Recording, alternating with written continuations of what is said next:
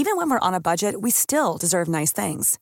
Quince is a place to scoop up stunning high-end goods for 50 to 80% less than similar brands. They have buttery soft cashmere sweaters starting at $50, luxurious Italian leather bags, and so much more. Plus, Quince only works with factories that use safe, ethical, and responsible manufacturing. Get the high-end goods you'll love without the high price tag with Quince. Go to quince.com/style for free shipping and 365-day returns. If you're struggling to lose weight, you've probably heard about weight loss medications like Wegovy or Zepbound, and you might be wondering if they're right for you. Meet PlushCare, a leading telehealth provider with doctors who are there for you day and night to partner with you in your weight loss journey. If you qualify, they can safely prescribe you medication from the comfort of your own home. To get started, visit plushcare.com/weightloss. That's plushcare.com/weightloss. plushcare.com/weightloss.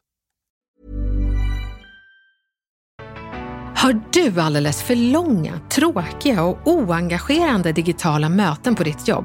Då kommer du inte bara gilla veckans avsnitt utan också vilja ge det till din chef för att etablera digitala spelregler för er medarbetare. Det är så viktigt för inte bara färre, mindre tidskrävande utan också professionella engagerande möten. Men vi stannar inte där. När man skickar samma CV men inte kallas till intervju, vad är den radikala skillnaden som du behöver göra för att få napp? Det berättar vi i dagens digitala snack tillsammans med att fixa jobbladdningen. Allt i Snacka snyggt med mig, Elaine Eksvärd och producent Camilla Samek. Välkommen! Det här är Snacka snyggt. Elaine, veckans retorikutmaning handlar ju om digitala möten. Och det har vi ju tagit upp förr. Men mycket har ju hänt under den här tiden. Och vad tänker vi oss idag? Ja, vad tänker vi idag? Och det jag tänker det är ju att utvecklingen har gått framåt och inte bara den digitala utvecklingen men också hur vi interagerar i de här digitala mötena. Och det jag vill liksom att vi ska öppna upp ögonen för det är att olika personlighetstyper kräver eller förtjänar olika tilltal i de digitala mötena. Så beroende på om man är introvert och behöver liksom tid att tänka innan man pratar eller gärna vill vara förberedd. Eller om man är extrovert som tycker om att ha fokus och den här gula ramen hamnar runt ens digitala ruta för att man har micken. Eller om man är någonting mitt emellan, ambivert. Ibland tycker man om att synas och ibland är man mer introvert. Så kräver det digitala mötet sin form. Alla är inte bekväma med det, men jag tror nog väldigt många har blivit bekväma med att i alla fall ha kameran på. Och det var ju någonting vi diskuterade tidigt, Camilla, då det faktiskt var en diskussion. Ja, och jag tror till och med att det har tagit ett helt varv tillbaka till att man faktiskt har börjat stänga av kameran igen. Upplever du det i mötena du är i? Ja. Ja, och det är inte bra. Jag har också hört att den utvecklingen har kommit tillbaka. Men jag tänker att det är inte alltid den personen som stänger av kameran som är skyldig, om man får säga det, till att ha kameran av, utan känner man som mötesdeltagare att min närvaro verkar inte ha någon relevans för övriga mötesdeltagare och framförallt inte av mötesvärlden, så blir det lätt så att man har kameran av. Så det kan bli ett kvitto på hur man bygger upp sitt digitala möte. Det är jätteviktigt att man skapar engagemang och inte bara det att man får folk att känna sig sedda och viktiga och delaktiga i det här mötet. För det är ju ett möte, det är ju inte ett digitalt tal som ska pågå i samband med ett PowerPoint-maraton. Och vissa misstar ju digitala möten för det. Så om jag sitter i 1 timme och ska lyssna på någon som visar en PowerPoint i 1 timme, då är det klart att jag tänker att vem tusan bryr sig om min bild? Och då ska jag berätta att det är för tusan inte ditt fel, utan det finns 1000 fel i att ha ett digitalt PowerPoint-maraton i ett digitalt möte. Och jag tror, Camilla, att man behöver gå tillbaka till det fysiska mötet för att förstå vad vi var duktiga på då och lära oss i det digitala mötet. Och nu har ju pandemitiderna pågått ett tag. Och förr så var vi ju ganska novisa barn, kan man till och med säga, i hur man höll digitala möten. Och bara tänka på hur det var precis när vi klev in i de här mötena gör en lite full av skratt. Men för att förstå varför det blev så fel och varför så många behöver träna sig i den digitala retoriken är ju för att vi är så pass tränade i den fysiska retoriken. Möten där vi sitter i ett fysiskt rum tillsammans, där förstår vi vikten av första intrycket både av ett företag men också av oss som personer.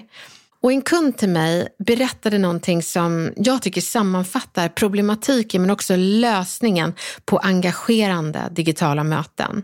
Han sa så här: jag minns den tiden då jag faktiskt gick in på bankens kontor och möttes av en receptionist som erbjöd mig en varm kopp kaffe och en bekväm fåtölj i väntan på min bankperson.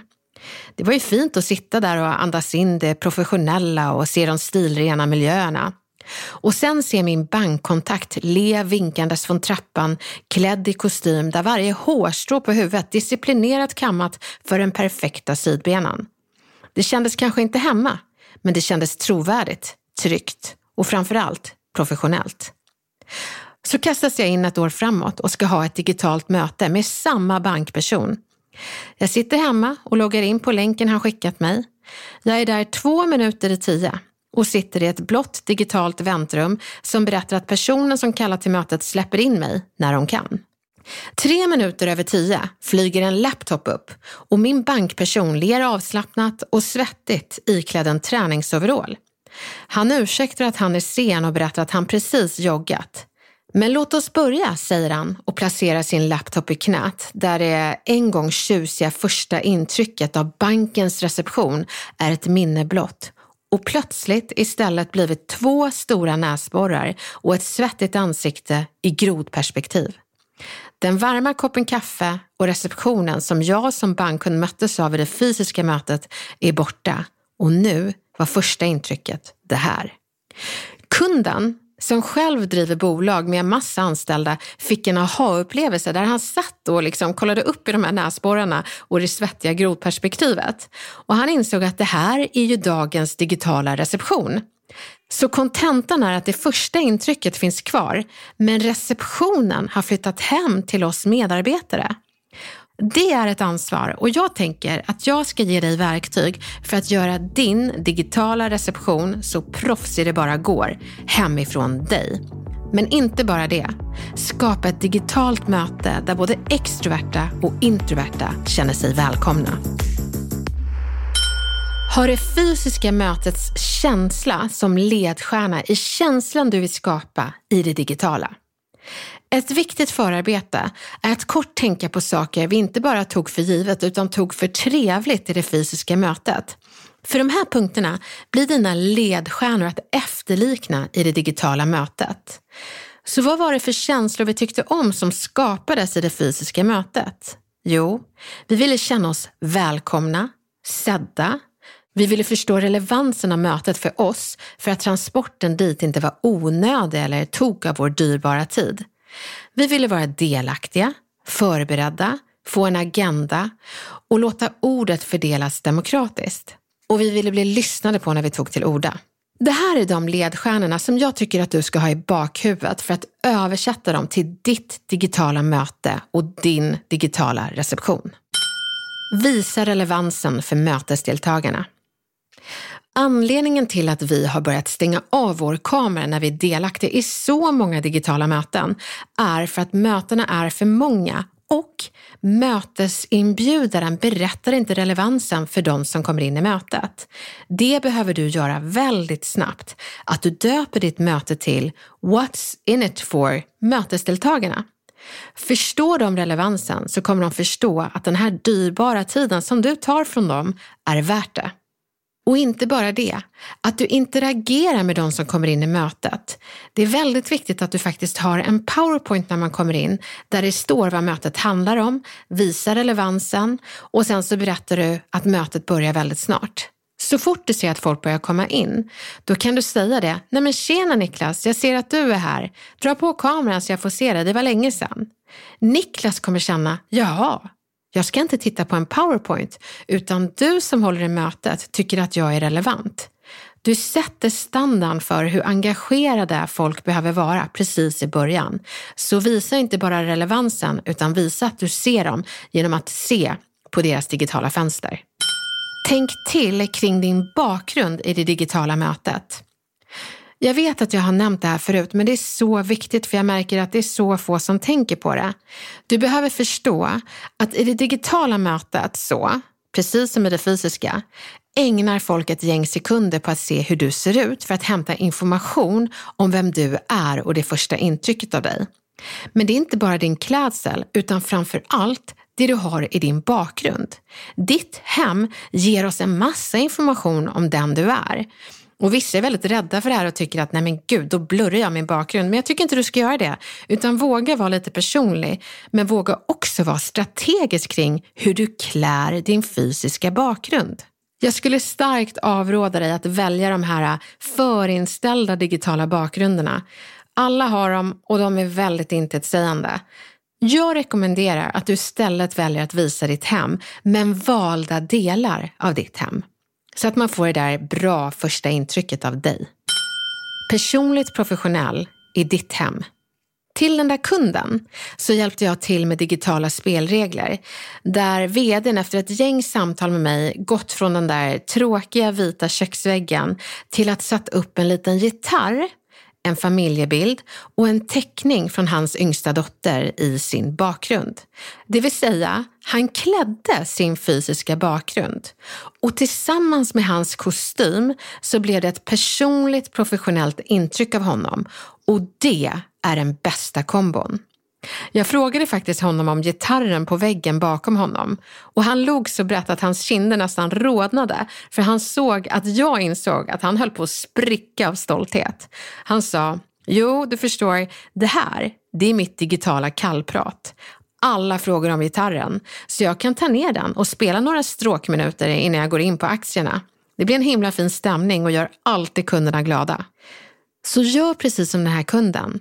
Placera saker bakom dig som berättar något om dig som person och som kan bli det där digitala kallpratet innan själva agendan börjar. Visa ditt hem. Alla vet att du bor i det, så du behöver inte dölja det bakom en blurrad bakgrund. Att du är professionellt klädd och håller tonen trevligt professionell, det räcker för att kompensera det personliga du visar bakom dig. Och ser hemmet tillfälligt ut som en städkatastrof så har jag ett riktigt bra digitalt lifehack. Och det är att fota ditt hem när det är städat och använd det som digital bakgrund för stökiga dagar. Det må vara digitalt, men det är fortfarande personligt för det är ditt hem i bakgrunden. Placering och ljus. Jag trodde faktiskt inte jag skulle behöva ge det här tipset 2 år senare, men än idag så ser jag stora skuggor uppträda i digitala möten. Därför är det viktigt att du har datorn i ögonhöjd och får ljuset från en lampa eller ett fönster att landa på ditt ansikte. Så ha aldrig ett fönster bakom dig i digitala möten, för då framstår du som sommarskuggan i mötet. Gör att folk känner sig sedda och välkomna på sitt sätt. Det är alltid trevligt när den som håller i mötet är i tid och inte bara det. Välkomnar och hejar på alla när de kliver in i det digitala mötet. Se till att ha en digital kaffestund innan agendan sätter igång så ni kan kallprata och kolla att tekniken funkar innan allt sätter igång. Ni kan till och med skåla med era kaffekoppar på håll. Gör det inför rutan. Sen under mötets gång så ska du försöka härma det fysiska och tilltala mötesdeltagarna.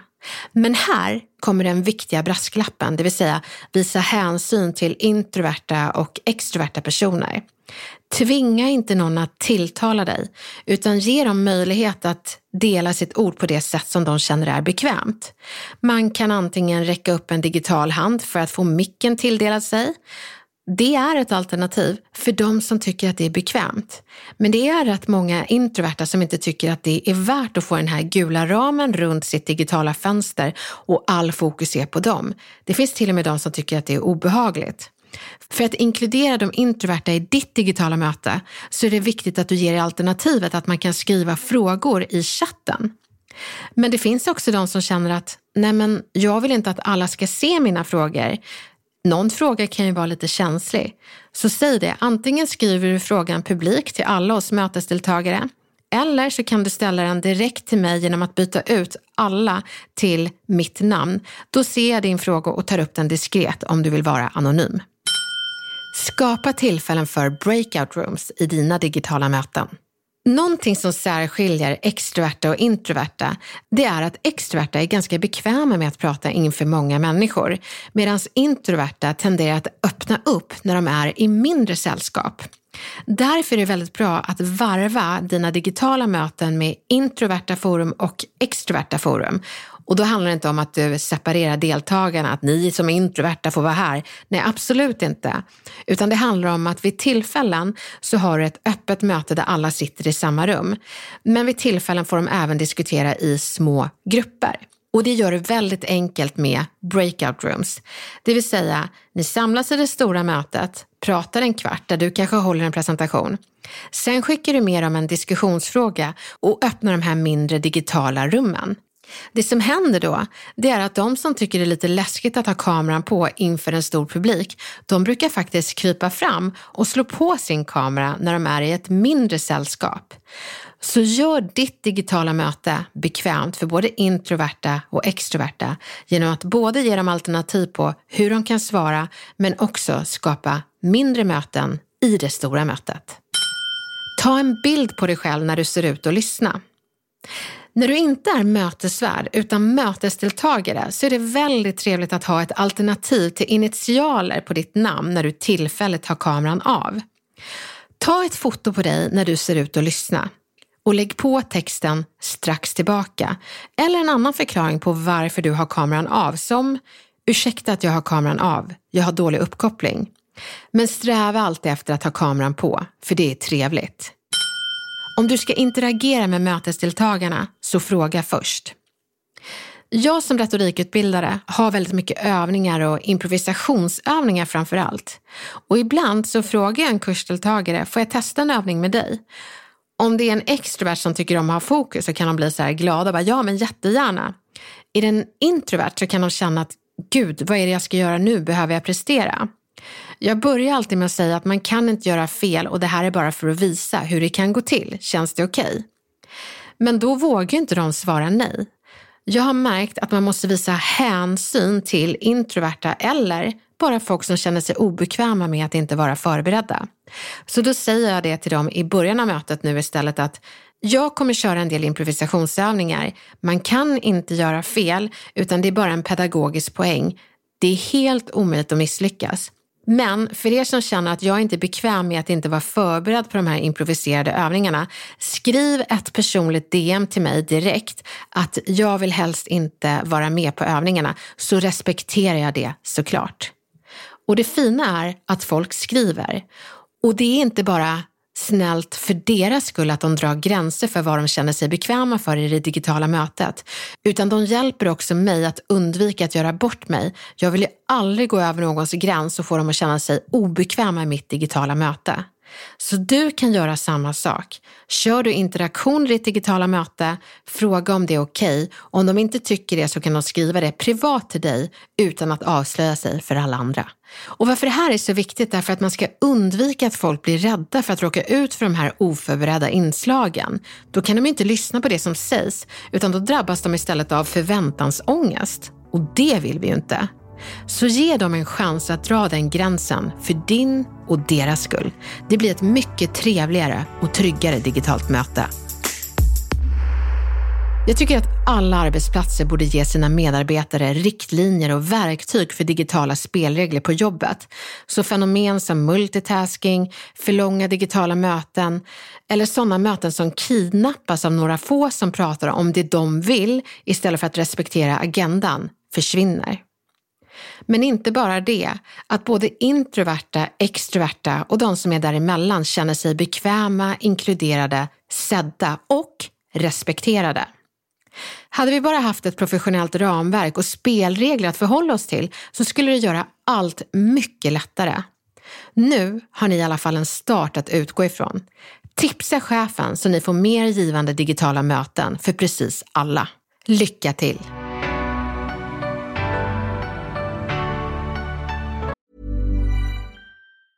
This Mother's Day, celebrate the extraordinary women in your life with a heartfelt gift from Blue Nile. Whether it's for your mom, a mother figure, or yourself as a mom, find that perfect piece to express your love and appreciation. Explore Blue Nile's exquisite pearls and mesmerizing gemstones that she's sure to love. Enjoy fast shipping options like guaranteed free shipping and returns. Make this Mother's Day unforgettable with a piece from Blue Nile. Right now, get up to 50% off at BlueNile.com. That's BlueNile.com. If you're struggling to lose weight, you've probably heard about weight loss medications like Wegovy or Zepbound, and you might be wondering if they're right for you. Meet PlushCare, a leading telehealth provider with doctors who are there for you day and night to partner with you in your weight loss journey. If you qualify, they can safely prescribe you medication from the comfort of your own home. To get started, visit plushcare.com/weightloss. That's plushcare.com/weightloss. plushcare.com/weightloss. Här har vi en kommunikationsutmaning, Elaine. Ja, vad spännande. Jag har nu jobbat på samma arbetsplats i 11 år och känner mig redo för nya utmaningar och har börjat söka lite nya jobb. Jag har dock märkt att jag känner mig osäker på mitt CV för att inte tala om mitt personliga brev. Jag har lyssnat på era tidigare avsnitt om att landa drömjobbet och har fått jättemånga bra tips. Men problemet är ju att man inte får några svar på sina ansökningar. Jag har bland annat ringt upp och kollat att de har hamnat rätt och så vidare. Men sen händer inget mer. Jag får väl förmoda att jag behöver steppa upp mina ansökningar något. Har ni några tips? Det här är ju en väldigt frustrerande situation, för man försöker och man försöker men får inga svar. Och jag tycker det här är en så bra fråga, för jag tror som vanligt att du är inte ensam, men jag är så glad att du ställer frågan. Enligt mig behöver du göra 3 saker. Och det första, det är att kontakta de arbetsgivare som sagt nej. Och inte bara det, de som inte ens har kontaktat dig eller svarat. Våga fråga dem vad det föll på. Om de bara har några få förklaringar på varför de inte ens plockade upp din ansökan ur högen, så är det viktig information för dig för att utveckla vidare framtida ansökningar. Och jag förstår att det är obehagligt, men jag vet att det också är väldigt utvecklande. Jag vet massor som har gjort på det här sättet och det har varit framgångsrikt.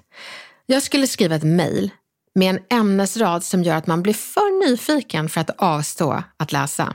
Nämligen så här. Ämnesrad. Gjorde jag bort mig? Frågetecken. Sen. Hej. Jag sökte jobb hos er för ett tag sedan och jag hörde inget från er. Jag tänkte faktiskt göra något ovanligt och fråga dig som arbetsgivare vad det är som gör att man kanske inte bara låter bli att plocka upp mitt CV, utan också vad som gör att man plockar upp det för att sedan lägga ner det. Jag förstår att du säkert har massor att göra, men det skulle göra mig enormt tacksam att förstå och få feedback från en arbetsgivare. Sen, någon gång i framtiden, så kanske jag inte bara har erfarenheter som matchar det ni söker, utan också ett CV man inte bara håller i, utan också hör av sig till. Tack snälla. Det andra jag skulle göra är att låta vänner och kanske folk du känner som är arbetsgivare att få titta på ditt CV. Ställ inte bara frågan, vad gör jag för fel? Utan ställ också frågan, hur gör jag mitt CV oemotståndligt? Samla på dig så många tips du kan och läs igenom dem noggrant innan du gör det tredje som jag tycker du ska tillämpa. Det tredje är att göra om ditt CV radikalt. Har du skickat ditt CV till 50 olika arbetsplatser utan framgång, skulle jag verkligen inte skicka det till 50 till och hålla tummarna. Nej, få tummen ur och gör om ditt CV radikalt. Analysera vad du gjorde innan och gör något helt annat. Vad skrev du i ämnesraden? Skriv det inte igen. Hur var ditt personliga brev? Ha en helt annan approach. Skrev du samma sak till alla 50 jobben du sökte? Skriv anpassat till varje enskilt jobb du söker. Skickade du med en bild? Slopa den bilden och skicka en film på dig istället. Skickade du en film? Okej, gör om filmen och gör den 10 gånger bättre. Det viktigaste för att landa jobbet är att aldrig skriva masssök, utan lägga tid och hjärta i varje ansökan. Det är mycket större chans om du söker 3 jobb med 3 anpassade jobbsökningar där du matchar personligt brev med deras varumärke och arbetsplats. De här 3 ansökningarna vinner i hästlängder mot 50 ansökningar med samma innehåll. Kasta inte ut ett nät i havet, utan fiska jobb istället. Gör förarbetet att du noggrant hittar ett bete som gör att just den arbetsplatsen nappar. Med de här tipsen så vet jag att du har mycket större chans att fiska hem det där jobbet. Lycka till! Vad fan säger man? Nu får vi ta fram hatten och dra en lapp. Jajamän, älskar vad fan säger man. Vad fan säger man när chefen tydligt multitaskar under de digitala mötena? Vi anställda känner oss lika meningslösa som man kände sig under fysiska möten när någon tog upp telefonen och scrollade när man hade ordet. Vad gör vi? Det här går ju verkligen i linje med det vi har pratat om och digitala möten, och jag vet inte hur chefen var innan, om det var en chef som scrollade i telefonen och nu istället mejlar och öppnar nya digitala fönster. Det spelar inte så stor roll, men är det någonting vi ska veta, det är att det är otrevligt, och det är någonting vi ska undvika att härma i det fysiska mötet, så är det att hålla på med andra saker när folk pratar. Av ett litet skäl, och det är inte trevligt. Men det är också svårt när man är i beroendeställning till en chef som helt klart saknar vett och digitalkett i de digitala mötena. Och jag är faktiskt förvånad över att en chef inte är medveten om att det här multitaskandet under digitala möten, det märks. Och för att återgå till det fysiska mötet som inspiration, så är det någonting multitaskande chefer, kollegor, ja vem som helst egentligen, har glömt. Och det vi har glömt, det är det där artiga vi gjorde under fysiska möten, de gångerna vi inte hade tid att vara med på ett helt möte. Vad gjorde vi då som vi kan göra i det digitala mötet? Jo, det vi gjorde var att om ett fysiskt möte varade 1 timme, men du bara hade tid att vara med i 30 minuter. Inte var du med i 30 minuter och stannade kvar resterande 30 med ett zombieansikte utan minsta reaktion på vad andra sa, utan satt och multitaskade med annat. Nej, vad gjorde vi istället? Jo, vi lämnade mötet. Vi har glömt bort att det är inte obligatoriskt att vara med på hela den avsatta digitala tiden. Man får meddela att man behöver lämna tidigare, bara man gör det.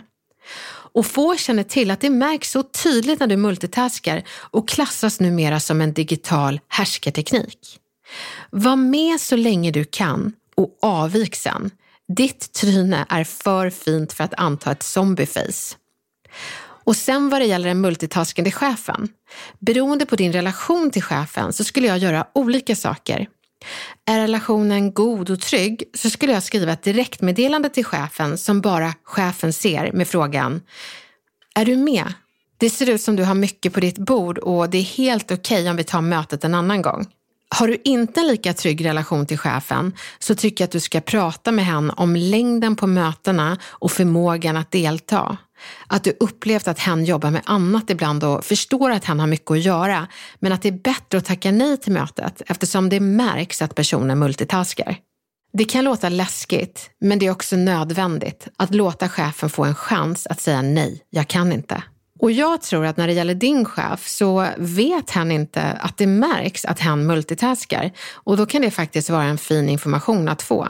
Det är lite som den där gylfen som är öppen fast digitalt. Och är du chef som lyssnar, ta verkligen till dig det här och var närvarande när dina medarbetare pratar.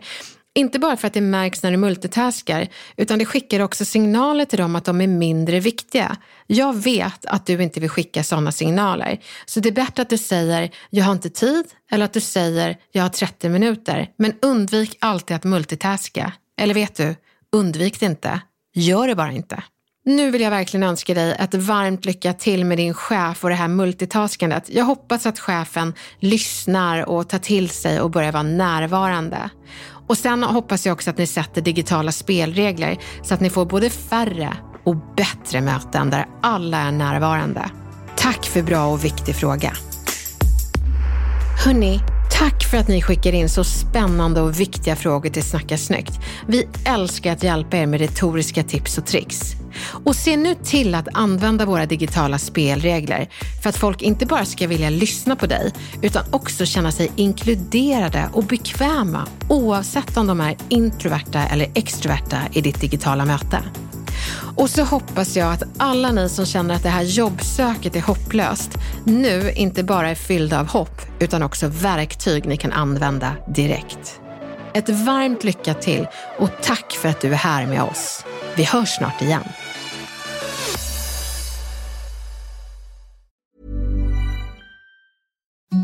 Imagine the softest sheets you've ever felt. Now imagine them getting even softer over time. That's what you'll feel with Boll & Branch's organic cotton sheets. In a recent customer survey, 96% replied that Boll & Branch sheets get softer with every wash. Start getting your best night's sleep in these sheets that get softer and softer for years to come. Try their sheets with a 30-night guarantee. Plus, get 15% off your first order at bollandbranch.com. Code BUTTERY. Exclusions apply. See site for details. This message comes from BOF sponsor eBay. You'll know real when you get it. It'll say eBay Authenticity Guarantee. And you'll feel it. Maybe it's a head-turning handbag, a watch that says it all, jewelry that makes you look like the gem, or sneakers and streetwear so fresh every step feels fly. eBay gets it. So look for the blue check mark next to that thing you love. And be confident that every inch, stitch, sole, and logo is checked by experts. With eBay Authenticity Guarantee, you can trust that feeling of real is always in reach. Ensure your next purchase is the real deal. Visit eBay.com for terms.